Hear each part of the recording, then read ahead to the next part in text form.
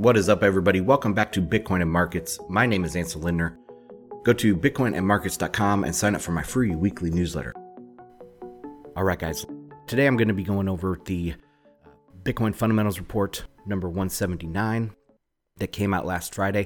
Some of this stuff is a little bit old because it is about Canada, and everything just happened so quickly this weekend.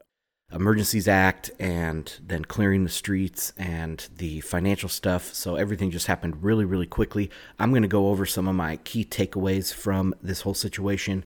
That's going to be this first part. And then the second part of this week's podcast, part 2, is going to be on other news items as well as price and mining. I'll just crunch all that into a second show. So let's go right with Canada attempting to freeze Bitcoin donations.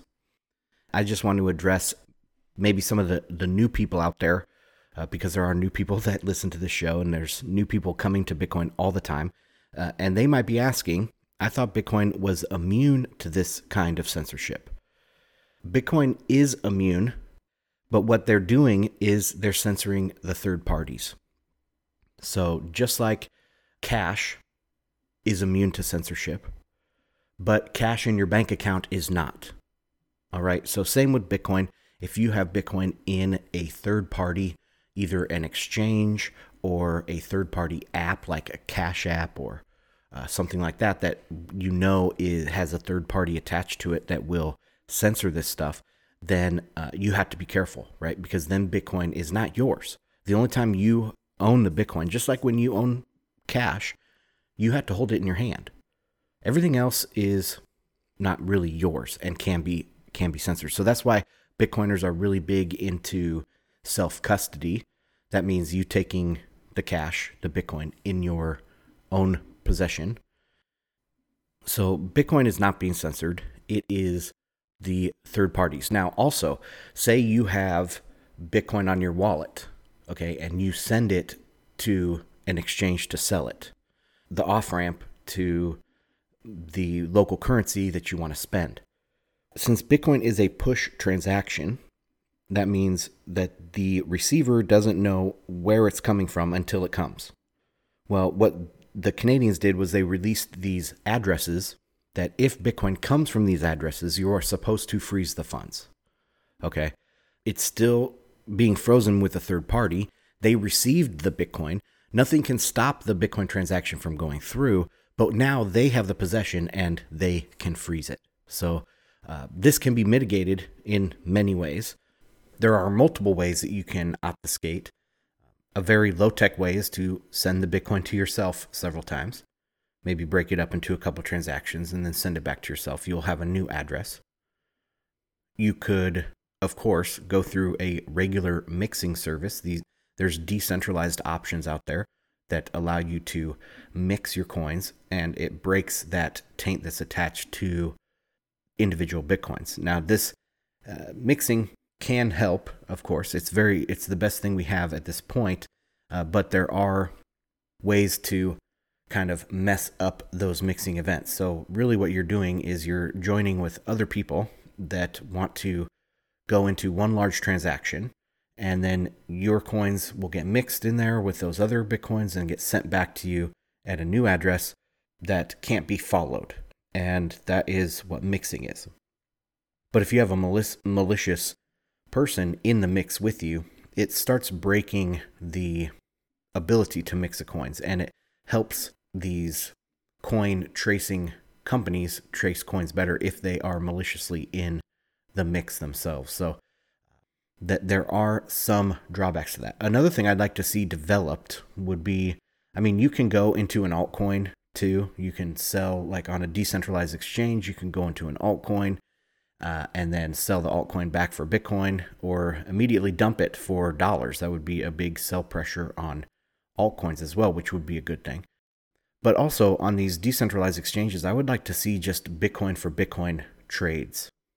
And so if you had, say, somebody in the US had somebody in Canada, and they could do a quick Bitcoin for Bitcoin swap on BISC, that would instantly break those chains, and there would be no way to make a blacklist for that. I mean, you could do it, you'd have to do it international blacklist and not just a national blacklist, but that's something that I would like to see developed as well over the coming years. But anyway, let's get back into this. So I wanted to do my takeaways from this whole situation because a lot of people are down on it, right? The price is dropping and there seems to be this crackdown on Bitcoin. And we were told that this couldn't happen and now it is happening. So what are the takeaways? Well, first off, it's not a surprise. We always knew that Bitcoin was vulnerable on the fiat side of the equation. Okay, so on the third-party side, on the traditional side, on the centralized side, we knew Bitcoin was always vulnerable. So what we need to do is just get rid of that side, and if people accept Bitcoin in payment, then that side is less of a concern. This attack is only possible because Bitcoin is at such an early stage. Okay, Bitcoin is only how many years old now? 13 years old. And so at such an early stage, yes, it's being monetized right now. It has about 1 to possibly 3% of the global population owns any Bitcoin at all. And so it's very, very early on in Bitcoin's development. And that's the only reason why they can actually do this attack, right? If Bitcoin was widely used in accepted places, the technology stack of Bitcoin, like different layers and different mixing and different all of these things, if Bitcoin was more mature, when Bitcoin becomes more mature, this is not going to be a possible attack. Because the government can't tell every small retail outlet, police them from accepting Bitcoin from a certain address. Plus, this really brought out an attention in different technology that obfuscates where you're even sending that money and who's sending it to you. So, and Lightning Network is going to be big in this as well. Right now, Lightning Network is I would say it's only useful for smaller transactions at this point. You can make larger transactions, but it's more difficult. And it's not as healthy to be sending, $10,000 transactions on Lightning Network. It's just not healthy for the network, I don't think, at this time. I mean, I could be wrong on that. It's been a while since I've really dug into the liquidity on the Lightning Network. I know it's up in the hundreds of millions of dollars worth of total liquidity. That is technology that's moving forward. And if you then say, okay, well, all these donations, someone's sending me $50, someone's sending me $20.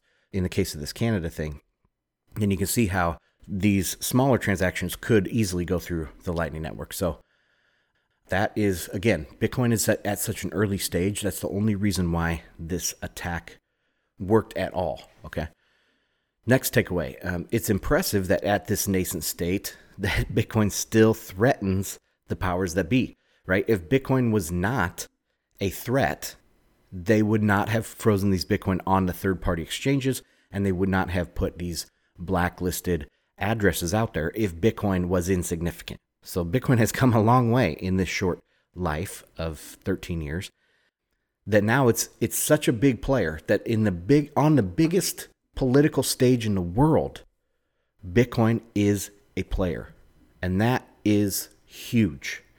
What will the next 13 years bring?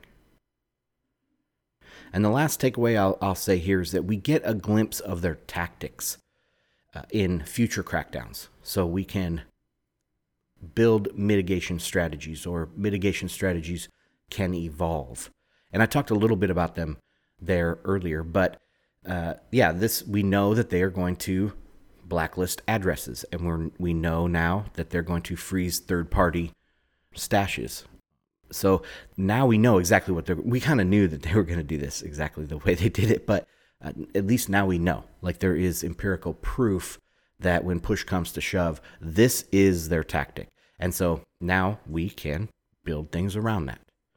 So these are the lessons learned, the big takeaways that I have from this Bitcoin experience up in Canada.